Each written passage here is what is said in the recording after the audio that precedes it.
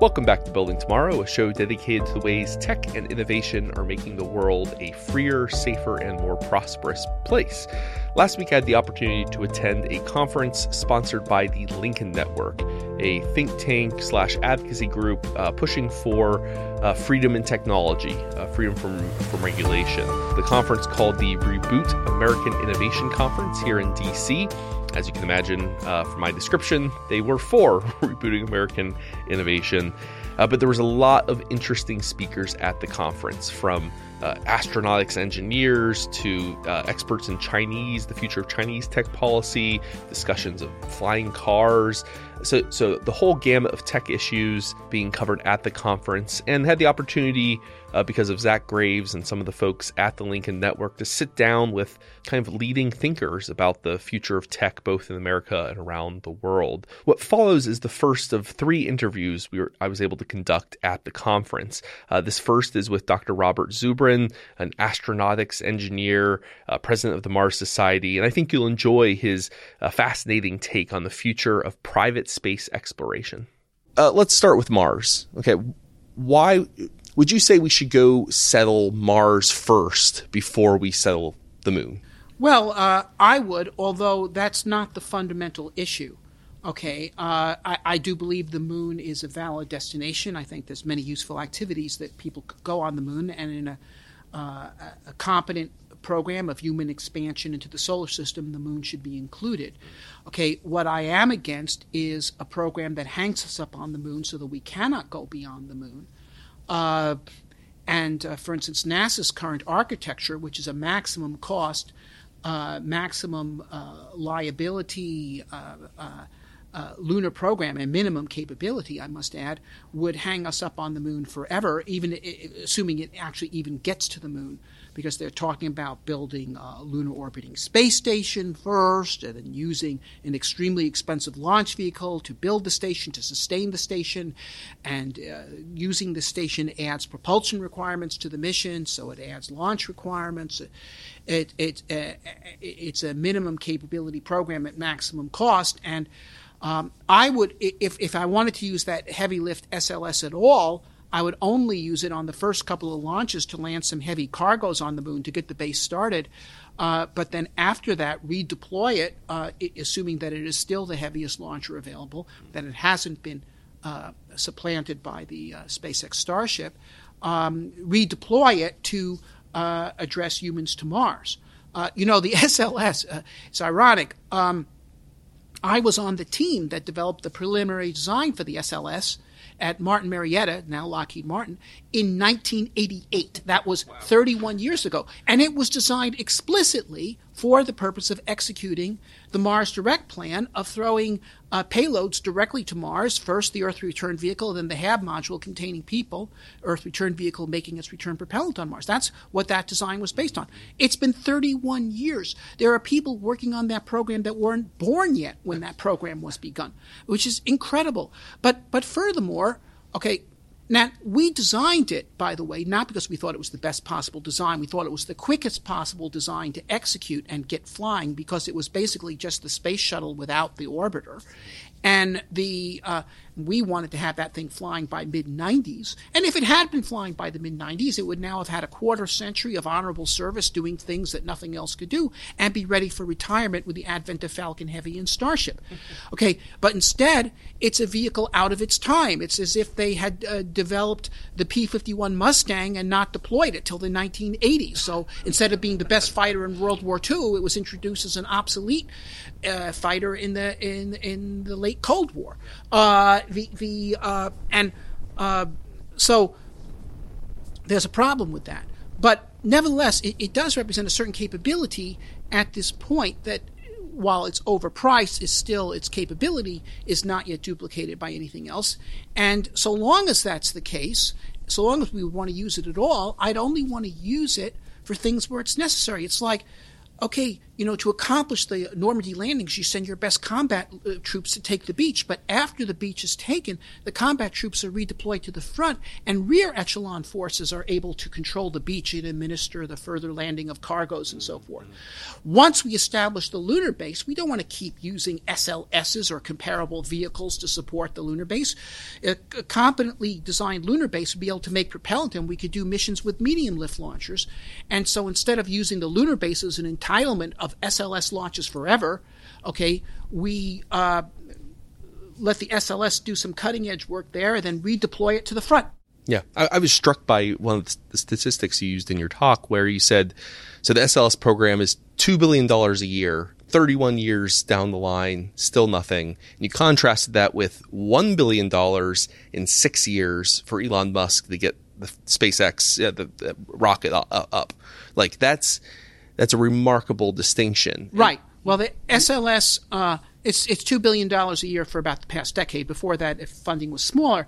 But still. We're talking order of magnitude more funding, okay, without the realization of a flight system. Order of magnitude more funding and more than 3 times the time.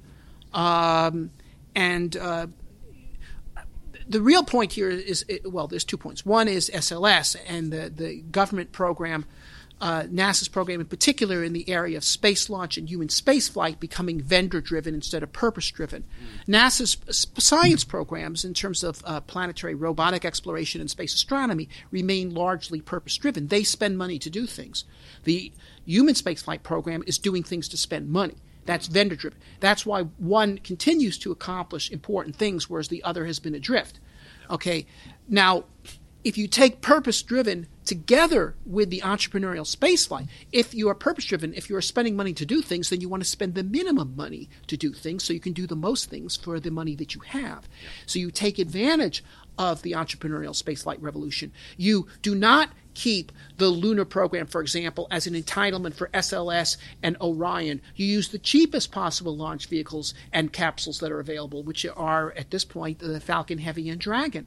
One reason why NASA's building this stupid lunar orbiting space station is because Orion is so heavy, 26 tons, compared to the Apollo capsule is 9, and Dragon, which is 10, but half, again, bigger than the Apollo capsule. 26 tons, it's so heavy that even the SLS can't deliver it all the way to low lunar orbit with enough fuel for it to come home. So instead they have to deliver it to a high lunar orbit where the space station is going to be, and that means 2 SLSs per lunar mission, which is an immense cost, and furthermore, probably unfeasible from an operational point of view because they'd have to launch 2 SLSs within a short time of each other, and they can't. Whereas if they simply used Orion at 10 tons, SLS would be enough, certainly, to deliver it to low lunar orbit. In fact, Falcon Heavy would be. And there's more efficient plans to take advantage of lunar resources where you don't even send the capsule to low lunar orbit. You just send the lander to the lunar surface from low Earth orbit and refuel it on the surface and come back. And I discuss these things in my book, The Case for Space. I go into some of the specifics on this. But basically, the issue is this. Whenever you want to do something in space, there's always going to be people that come up to you who say, you can't do your program until you do my program. And you have to, if you have a purpose-driven program, you say, just wait, I'll tell you if I need you. We're not doing this for you. We're doing this for us. We're not you don't want to run a business with your vendors determining your expenditures. You determine your expenditures and you buy from only the necessary vendors. So the issue of a free market in space involves not just letting people develop new systems. We have that, but having the primary customer willing to shop on the basis to act as a customer in a free market instead of a collaborator in a monopoly. Right. So, I mean, NASA allowing private entrepreneurs to launch their own satellites. I mean, it's been a relatively new development over the last couple of decades versus a model where NASA runs all rocket launches, all satellite launches have to go through a national space agency. Is that the kind of development that we've seen in the... I mean, look, the NASA Science Directorate recently launched a planet-finding telescope called TESS. And it was launched on a Falcon 9 and instead of an Atlas. So the launch was 1/3 the cost. They spent $65 million on it instead of $200 million on it. So that saved the Science Directorate $140 million to spend on science, on their payloads. So that was intelligent shopping. Yeah. Okay, they didn't say, oh, no, we're not going to launch the tests until the SLS is available because we want to give business to the SLS. But the human spaceflight program, because it involves more money, has become the captive of the vendors and of various other constituencies. And so, for instance, you have Senator Shelby saying, you're not going to the moon unless you use SLS, which is another version of you're not doing your program until you do my program. Okay, now, and once again, why use Orion when Dragon weighs 1/3 as much? Yeah. Well, because the purpose of this program is to give money to Orion. Now, I can actually think of uses for SLS. I can think of uses of Orion. But you don't insert them into other missions right. Just for the hell of it, as a form of rent. Right. Yeah. Or I mean, and that can be rent payments to space industrial complex vendors. Yes. Or if Congress people are trying to protect jobs programs in their district, correct, right? Their constituencies. So we have this really cool stuff happening with like private space exploration, private space, satellite launches. Why is that happening now in this decade, as opposed to 2030? Why in the 1980s was this not like? Is it regulatory constraints, technological constraints, financial constraints? Well, I think the reason is this: in the 1960s, NASA was extremely successful. No one would say, I have to start an entrepreneurial space company if we're ever going to make it to the moon. NASA was storming heaven. They were doing it. They were purpose-driven. Okay, and they were accomplishing immense things. Now, then what happened was in the 70s, the plug was pulled on that, and the NASA Human Spaceflight Program in particular and the associated space launch programs were set adrift. Okay, they had no imperative, and so they became vendor-driven. The science programs remained purpose-driven. They were well-organized scientific constituencies that say, yeah, we want to send these robots to Mars, we want to send these space telescopes, we want to do this stuff. And they managed to keep control of those parts of NASA. But so, okay, in the 70s, I mean, there were already some people who began to talk about private space stuff. But still in the 70s, Apollo was a very recent memory. And the idea that NASA would get its act together again, the political class would get its act together and we'd start pushing, was still pretty strong. In the 80s, it weakens. In the 90s, it weakens more. At a certain point, it becomes apparent to more and more people that if something like this is going to be done, someone else is going to have to do it. And then, but furthermore, the idea of human expansion into space became more prominent in our society. By the 90s, you have people with money and influence who grew up reading science fiction, who grew up watching Star Trek, who grew up watching Apollo, and who understood that a positive human future involves human expansion into space. And so in the 90s, you start seeing entrepreneurial startups. And then finally, in 2001, one person with the actual means to finance such a startup adequately becomes a convert, Elon Musk. And then Bezos, I think Musk was drawn by the vision of human expansion to Mars that I and others have promoted, but Bezos by this idea of solar power satellites and orbiting Earth colonies that Gerard O'Neill and his associates had promoted. But in other words, the vision recruits the forces to realize the vision. Yep. And that's why Victor Hugo said that nothing can stop an idea whose time has come, because the idea recruits the forces for its victory. And so it did, but furthermore, people realized by then that the forces to realize the victory would probably not become in the political class. I mean, there are some who continued to push on that, including me, but the real success had been those who realized the taking advantage of the power of the market that they could make this happen. And so the idea was the cause, the market was the means. But I do think they're going to need our help. In other words, we as the taxpayers Okay, and as Americans who want to see America succeed in space must insist that NASA adopt the most efficient means. That yes, we're giving you a certain amount of money. We want you to spend it wisely. We want you to be a smart shopper, okay, because, first of all, that will allow you to accomplish your immediate goals, which otherwise you are not going to accomplish. Okay, so if you really want to get to the moon by 2024, you have to put aside your commitment to certain monopolies and say, how can I do this in the most quick and efficient way possible?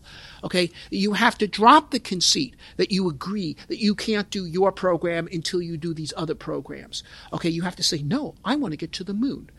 My goal is to get to the moon, not to give business to certain vendors. Okay, I will give business to the vendors that help me get to the moon the fastest and the cheapest, and which therefore free up as much resources as possible for other things. And so, the free market has two sides to it to operate. It has the sellers, the producers, and it also has the customers. And we have to make our government a free market customer. And by doing so, we can have a terrific space program. So you mentioned the sense of vision. There was a generation that grew up in the shadow of the Cold War space race, in the shadow of the moon landings. They're playing with science and space-based toys and watching science-based, space-based television. And they're inspired by that. They go on to get PhDs in aeronautics engineering, like yourself. My own father, chemist, inspired by the space race, among other things. Are you worried that we've kind of lost that sense that the generations coming up because they don't have those kind of major cultural landmarks that were important at key moments in their upbringing, that they're going to lose some of that vision, some of that sense of mission and narrative? Well, it's true. Look, the people who got us to the moon in the 1960s were the same people or the younger brothers of the people who won World War II. And they had a concept that the nation accomplished great things. The great could accomplish amazing things. U.S. Armed Forces in 1941 were negligible. By 1944, we're producing an aircraft carrier a week. That this sort of thing could be done. And they understood it could be done. They understood also that risks would have to be taken to do it. Mm-hmm. And they were prepared to do that. And if you lose that belief that you as a nation can do things like that, well, that becomes self-defeating. Then you increasingly become a nation whose great deeds are recorded in museums as opposed to newspapers. You accept cultural decline. You accept that. I mean, the America's self-conception needs to be as a nation of pioneers. Now, a problem that we've had is with NASA, okay, like any organization, an organization can be formed around a cause, and it can be extremely effective and daring in accomplishing that cause. But after a certain amount of time, whether that cause is accomplished or even not, the organization becomes about preserving the organization. And this is true with major parts of NASA. It's true with trade unions, with political parties. Almost any kind of organization you can think of exhibits this behavior. And so while we still have the significant parts of NASA that remain functional, other parts without a real cause have gone adrift. Now, and as a nation, we're losing this thread, and I think this is very dangerous. Now, I think we can have a daring, expansive, bold, expectancy-shattering, world-astonishing space program again, but I think the best means to it will be by embracing this entrepreneurial space revolution, which is going to not only make it far more cost-effective, but far more creative.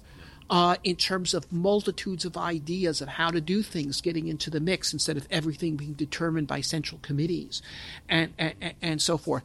And by the way, the more spaceflight we have, the faster it's going to advance because there's going to be more new technologies tried out. As the spaceflight becomes cheaper, you become more willing to take risks. You don't have to say, I'm not going to fly this unless it's been flown before. You say, I'm going to fly this. This looks like it's better than the one that was flown before. And I'm willing to take a chance, even though it hasn't been proven in space yet. So on the point of entrepreneurial spirit, and I know we interviewed Jim Cantrell for the podcast a few weeks ago, and you actually were the person who introduced Elon Musk to Jim Cantrell. How did you meet Elon Musk? What was your first encounter with him? Oh, Elon Musk. Well, the Mars Society held a fundraiser in the Silicon Valley area in 2001. We were building our Mars Desert Research Station. We needed money, and this was a good place to go. We had a fundraiser at Bill Clancy's house, who lived in Silicon Valley, a nice house, and it was $500 a plate. Well, we got a check from someone for $5,000, and what's this? Somebody sending us larger than the requirement. Who's this? Elon Musk. Had never heard of him. So we looked him up, and we thought, Elon Musk, he's the head of PayPal. Now, that we had heard of because there were these irritating people that wanted to pay their dues via PayPal instead of by checks or credit cards like normal people. Now, under the circumstances, I decided to put that grievance aside.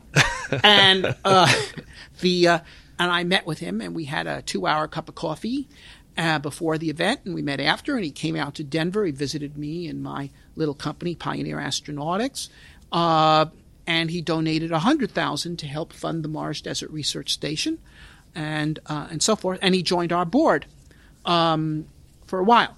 But after a number of months on our board, he said to me, look, I'm not the kind of person that wants to be part of someone else's operation. I have to lead my own thing. And so I'm going to go in another direction. Now I'm thinking of two things that I want to do because, look, I've already made all the money I could ever want or use. And the question is, what am I going to do with the rest of my life? He had smartly cashed out of PayPal while the .com was still up there. Good time. So he had a lot of money and wanted to do something important with his life. And he says, well, there's two things. One is humans to Mars. Okay, I agree with your thesis. This is the key task in making humanity a spacefaring species, and so forth, and that would be world historic. The other is solar energy. Cheap solar energy would change the world, so forth. Now, I argued forcefully for Mars because I pointed out, look, the business case for solar energy, if it could be made economic, is straightforward. If it can be made cheaper than fossil fuels, it's going to happen. The invisible hand will make it happen. And anybody who has a credible idea for advancing the technology or a better business model or something can go to Wall Street and they can get investment. And if any of these ideas can work, they're going to get the funding to give it a try. And if it will work, it will happen, and it will not take a person of immense vision like you. It doesn't require a moonshot. There's a reason why we use the phrase moonshot, It right? doesn't require a moonshot. It doesn't require an Elon Musk. It will happen on its own. The invisible hand will do it. But there are certain things that need to be done that won't be done by the invisible hand left to its own devices.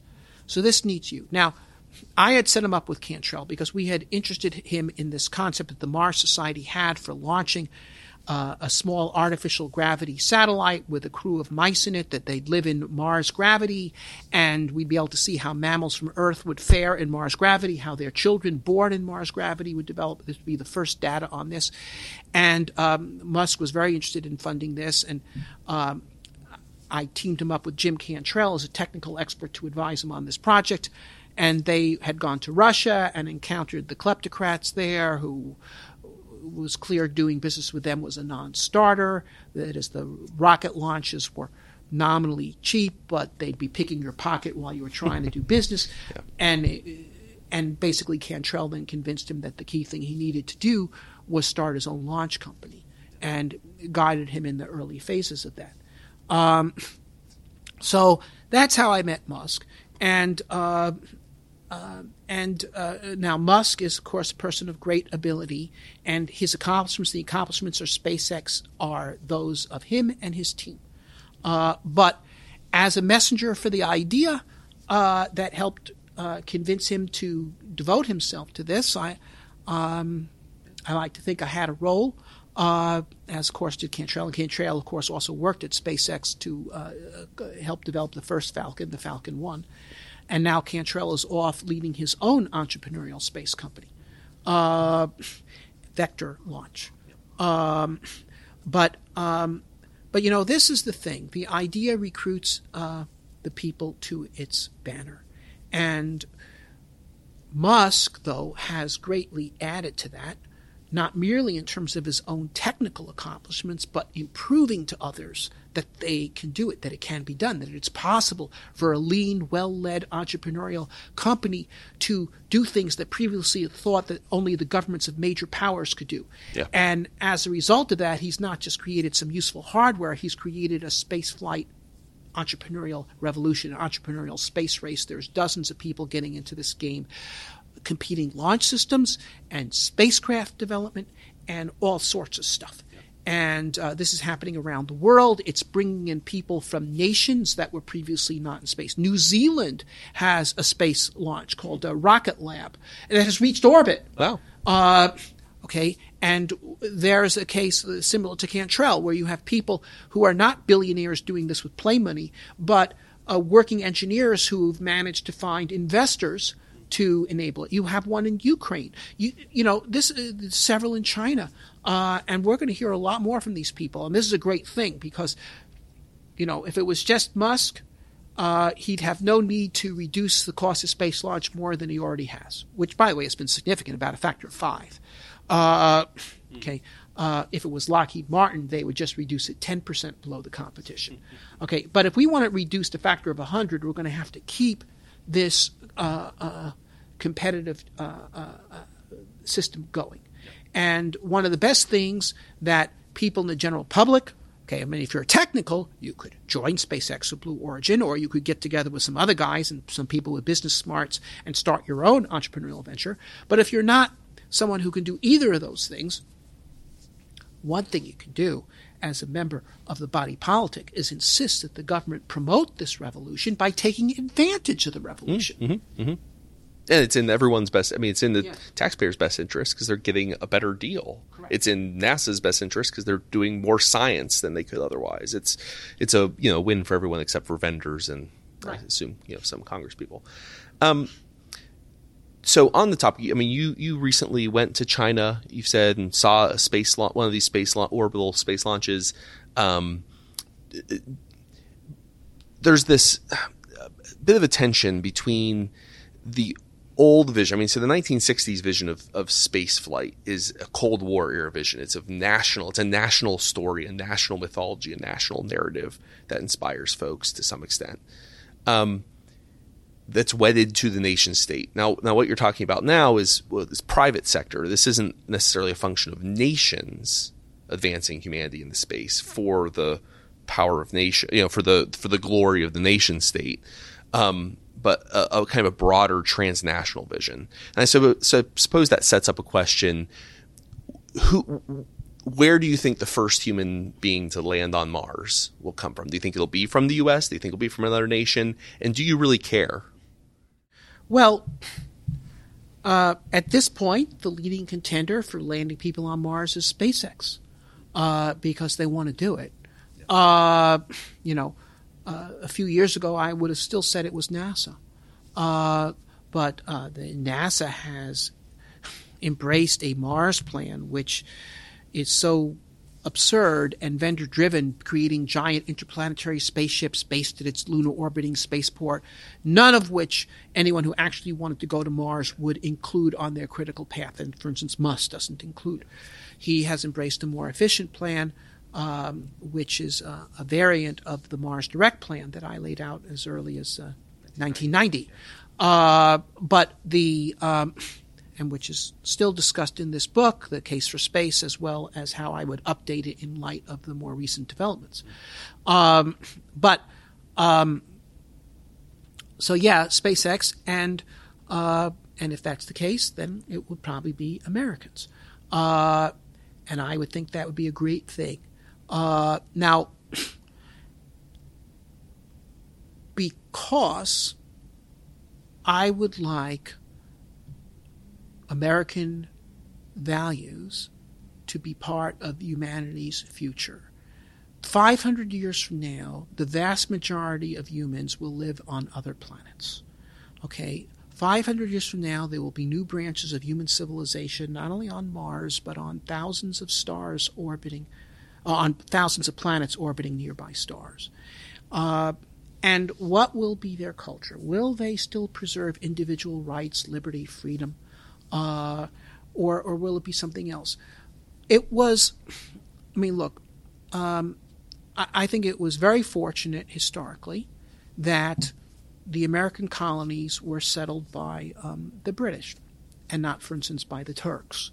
Because the Tudor England treasured certain ideas of individualism and individual conscience and freedom of thought and expression, which were the seed ideas for a much better type of civilization that could be accomplished by the despotisms of the East.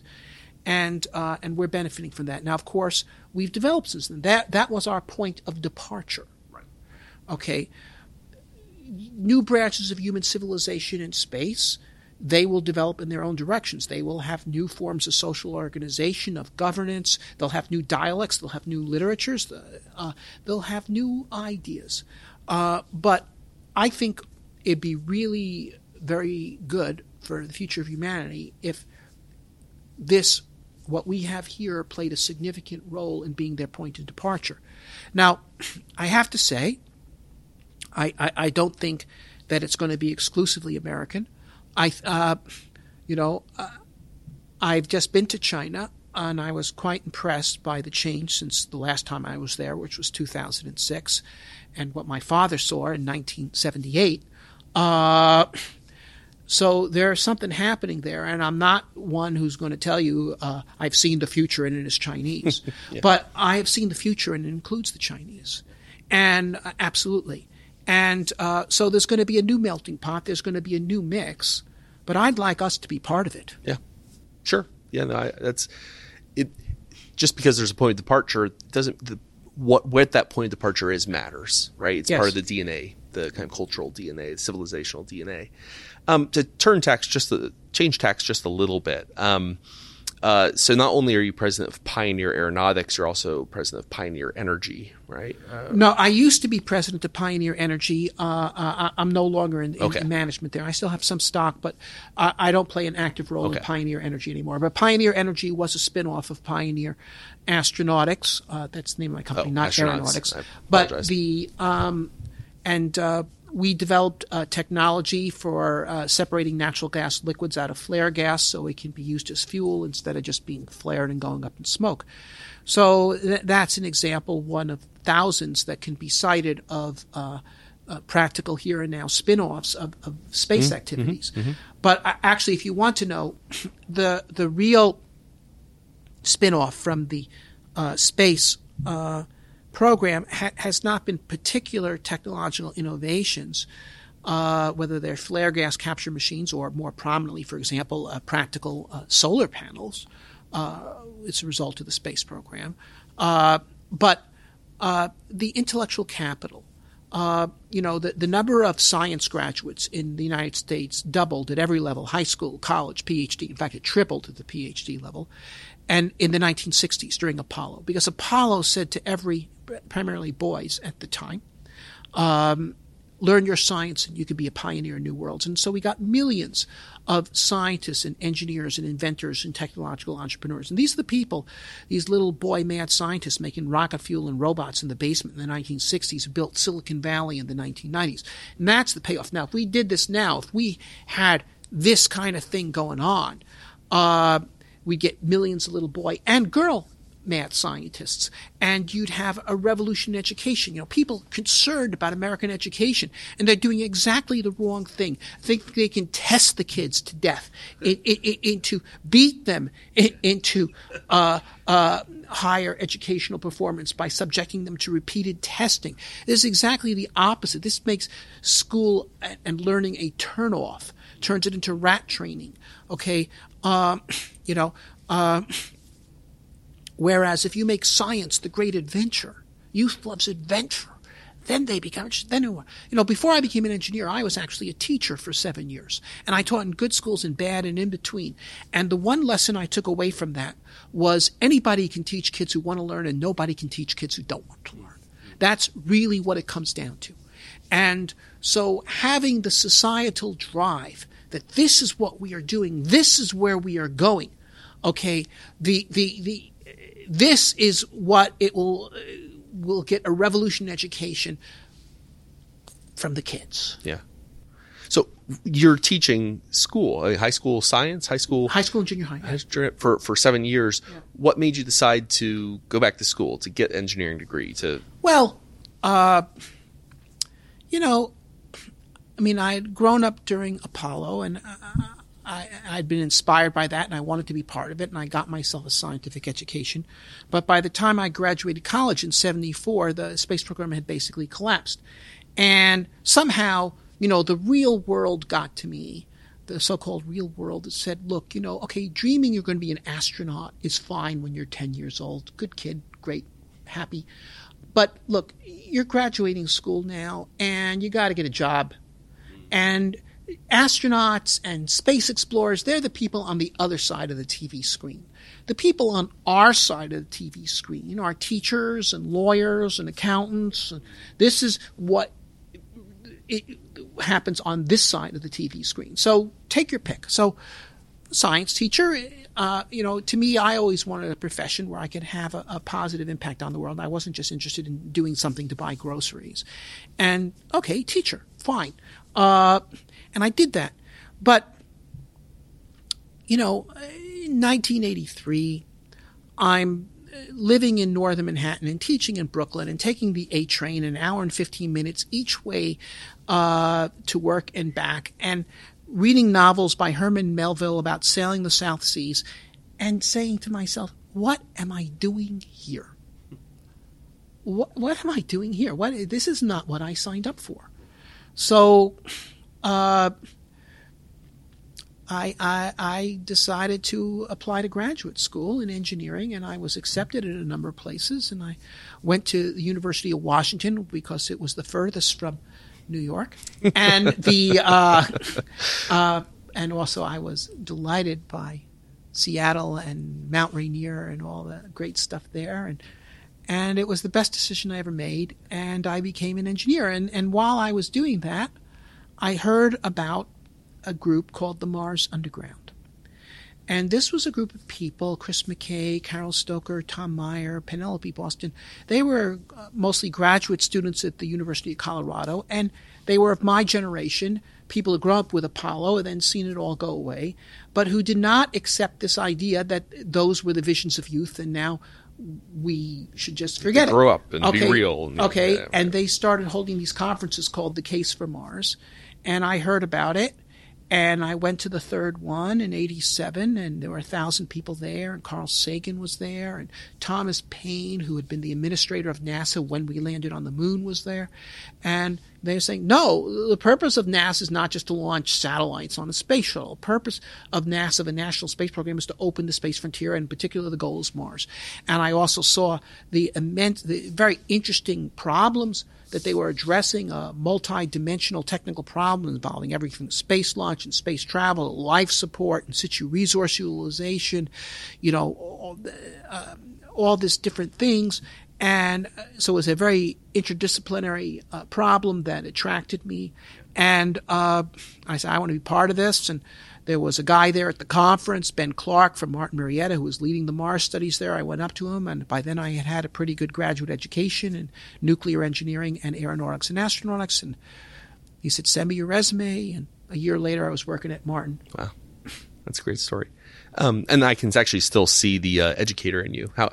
As you're speaking to an audience, those 7 years of teaching still show up in, I think, how you carry yourself. Yeah, it has done me good service. Yeah.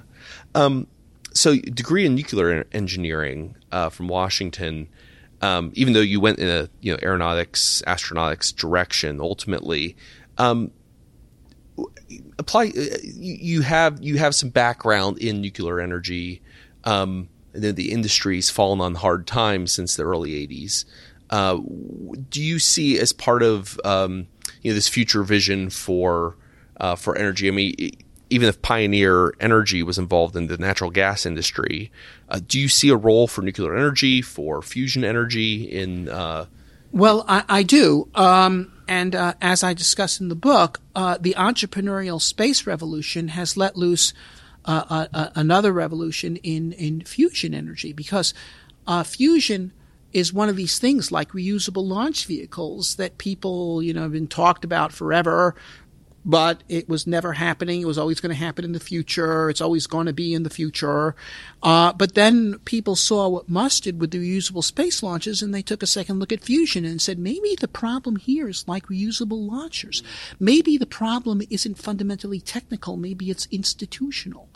And I have to say, because I was actually working in fusion in the 80s, that there was some realization within the program at that time in the working ranks that this was the problem. And in fact, at a group lunch at Los Alamos, the group leader said to us, he said, look, when fusion power is finally developed, it's not going to be at a place like Los Alamos or Livermore. It's going to be a couple of crackpots working in a garage. Now, that I think may have been a bit overdrawn, but I think, while not a couple of crackpots in a garage, by a small entrepreneurial team working in a warehouse. Yeah, by a startup. And in fact, as a result of the spaceflight revolution, there are now a number of fusion power startups that have gotten serious funding. I'm talking $500 million funding each. And I discuss a number of them in the book. There's also a number in the fission area as well. And the thorium reactors and things like this. So we're going to have new options presented to us. And I'm particularly excited about fusion, both because that is an old passion of mine, but also because fusion represents not just an additional source of energy, it represents a new type of energy. Just as nuclear power, in a way, did. I mean, look, nuclear power has not prevailed on land.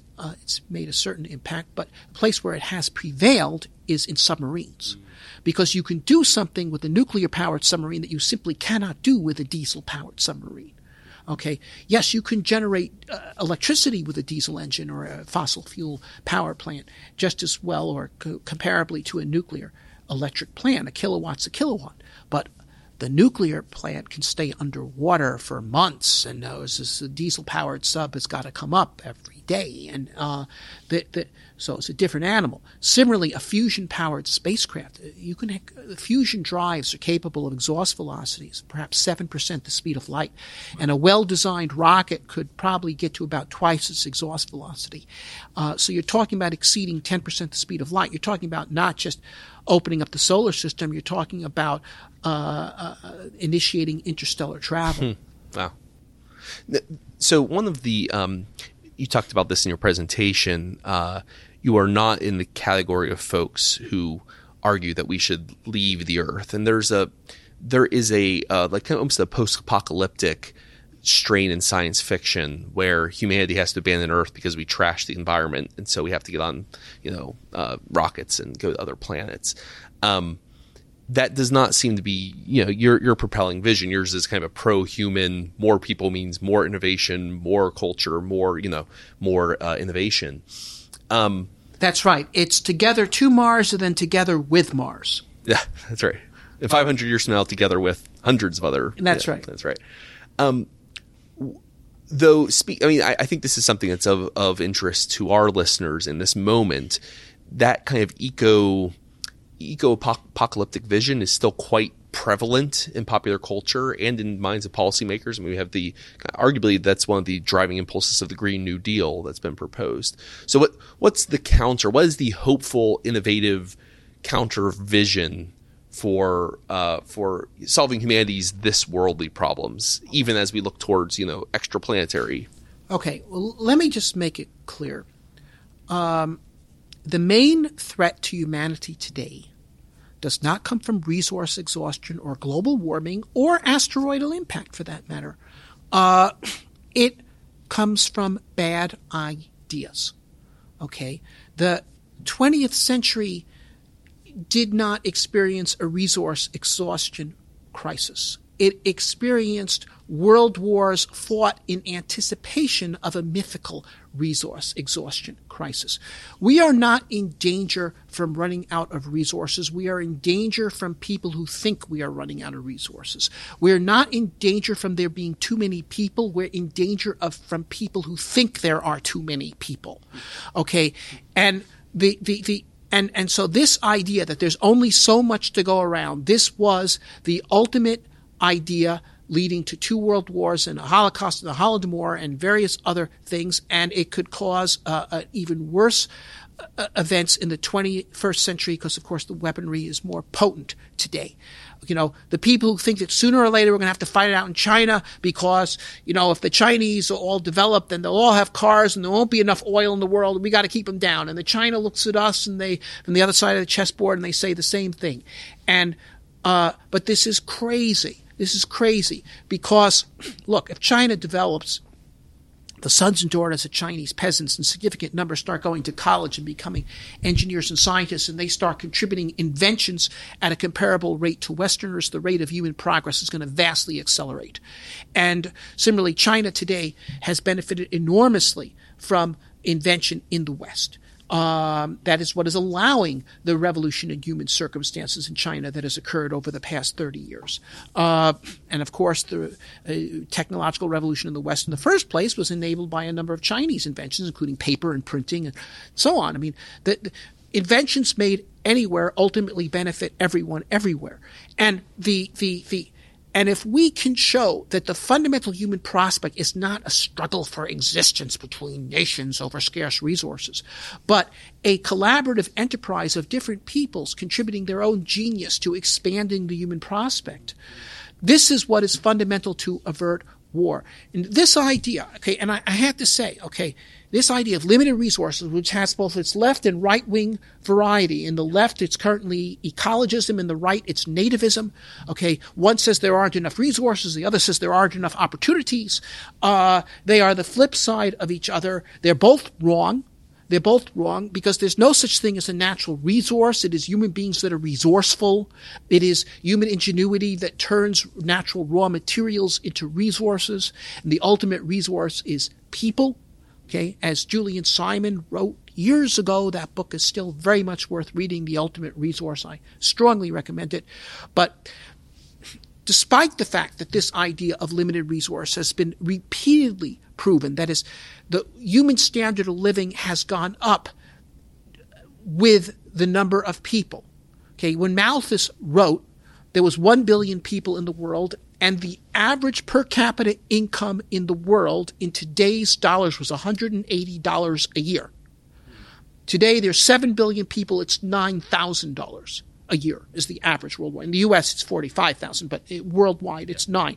Okay, that is 50 times what it was in So the number of people has gone up by a factor of 7. The per capita income has gone up by 7 squared, and the total product has gone up by 7 cubed. There could not be an idea more counterfactual than the Malthusian conceit.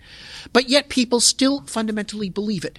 And we need to refute it in a way that makes it completely visible, and by showing that it's not true that there isn't enough to go around because the earth comes with an infinite sky. Okay? The earth is in space, and space is open to us, and there's infinity open to us, provided instead of tearing each other up, okay, for a bottle of water that's sitting in the room, and we have this idea in our head that there's no way out of the room, and so all the water in the world that's available is for you and me, and we have to kill each other, so you is going to get the bottle of water in the room, instead of taking advantage of all the magnificent resources there are worldwide that we just leave the room and go forth, and and so forth. That this is how and space is going to save us. And once again, it is not. I am arguing it is not we're going to import oil from Mars to make up for that in the Persian Gulf. The issue is not materials imported to the Earth from space. The issue is how understanding that space is open to us affects our worldview and how we deal with all matters. Okay, because ideas have consequences. That's a wonderful, I think, spot to end the interview. And I would like to recommend all of our listeners buy a copy of The Case for Space, How the Revolution in Spaceflight Opens Up a Future of Limitless Possibility. If you want to hear and read in much more detail about the topics that we've discussed today. Out later this month with Penguin Random House. Available at bookstores near you. And Amazon. And Amazon. Yeah, well, let's be honest. Everyone's buying off Amazon these days. Dr. Zubrin, thank you so much for coming on the podcast. Thank you for inviting me. Thanks for listening. Building Tomorrow is produced by Tess Terrible. If you enjoy Building Tomorrow, please subscribe to us on iTunes or wherever you get your podcasts. If you'd like to learn more about libertarianism, find us on the web at www.libertarianism.org.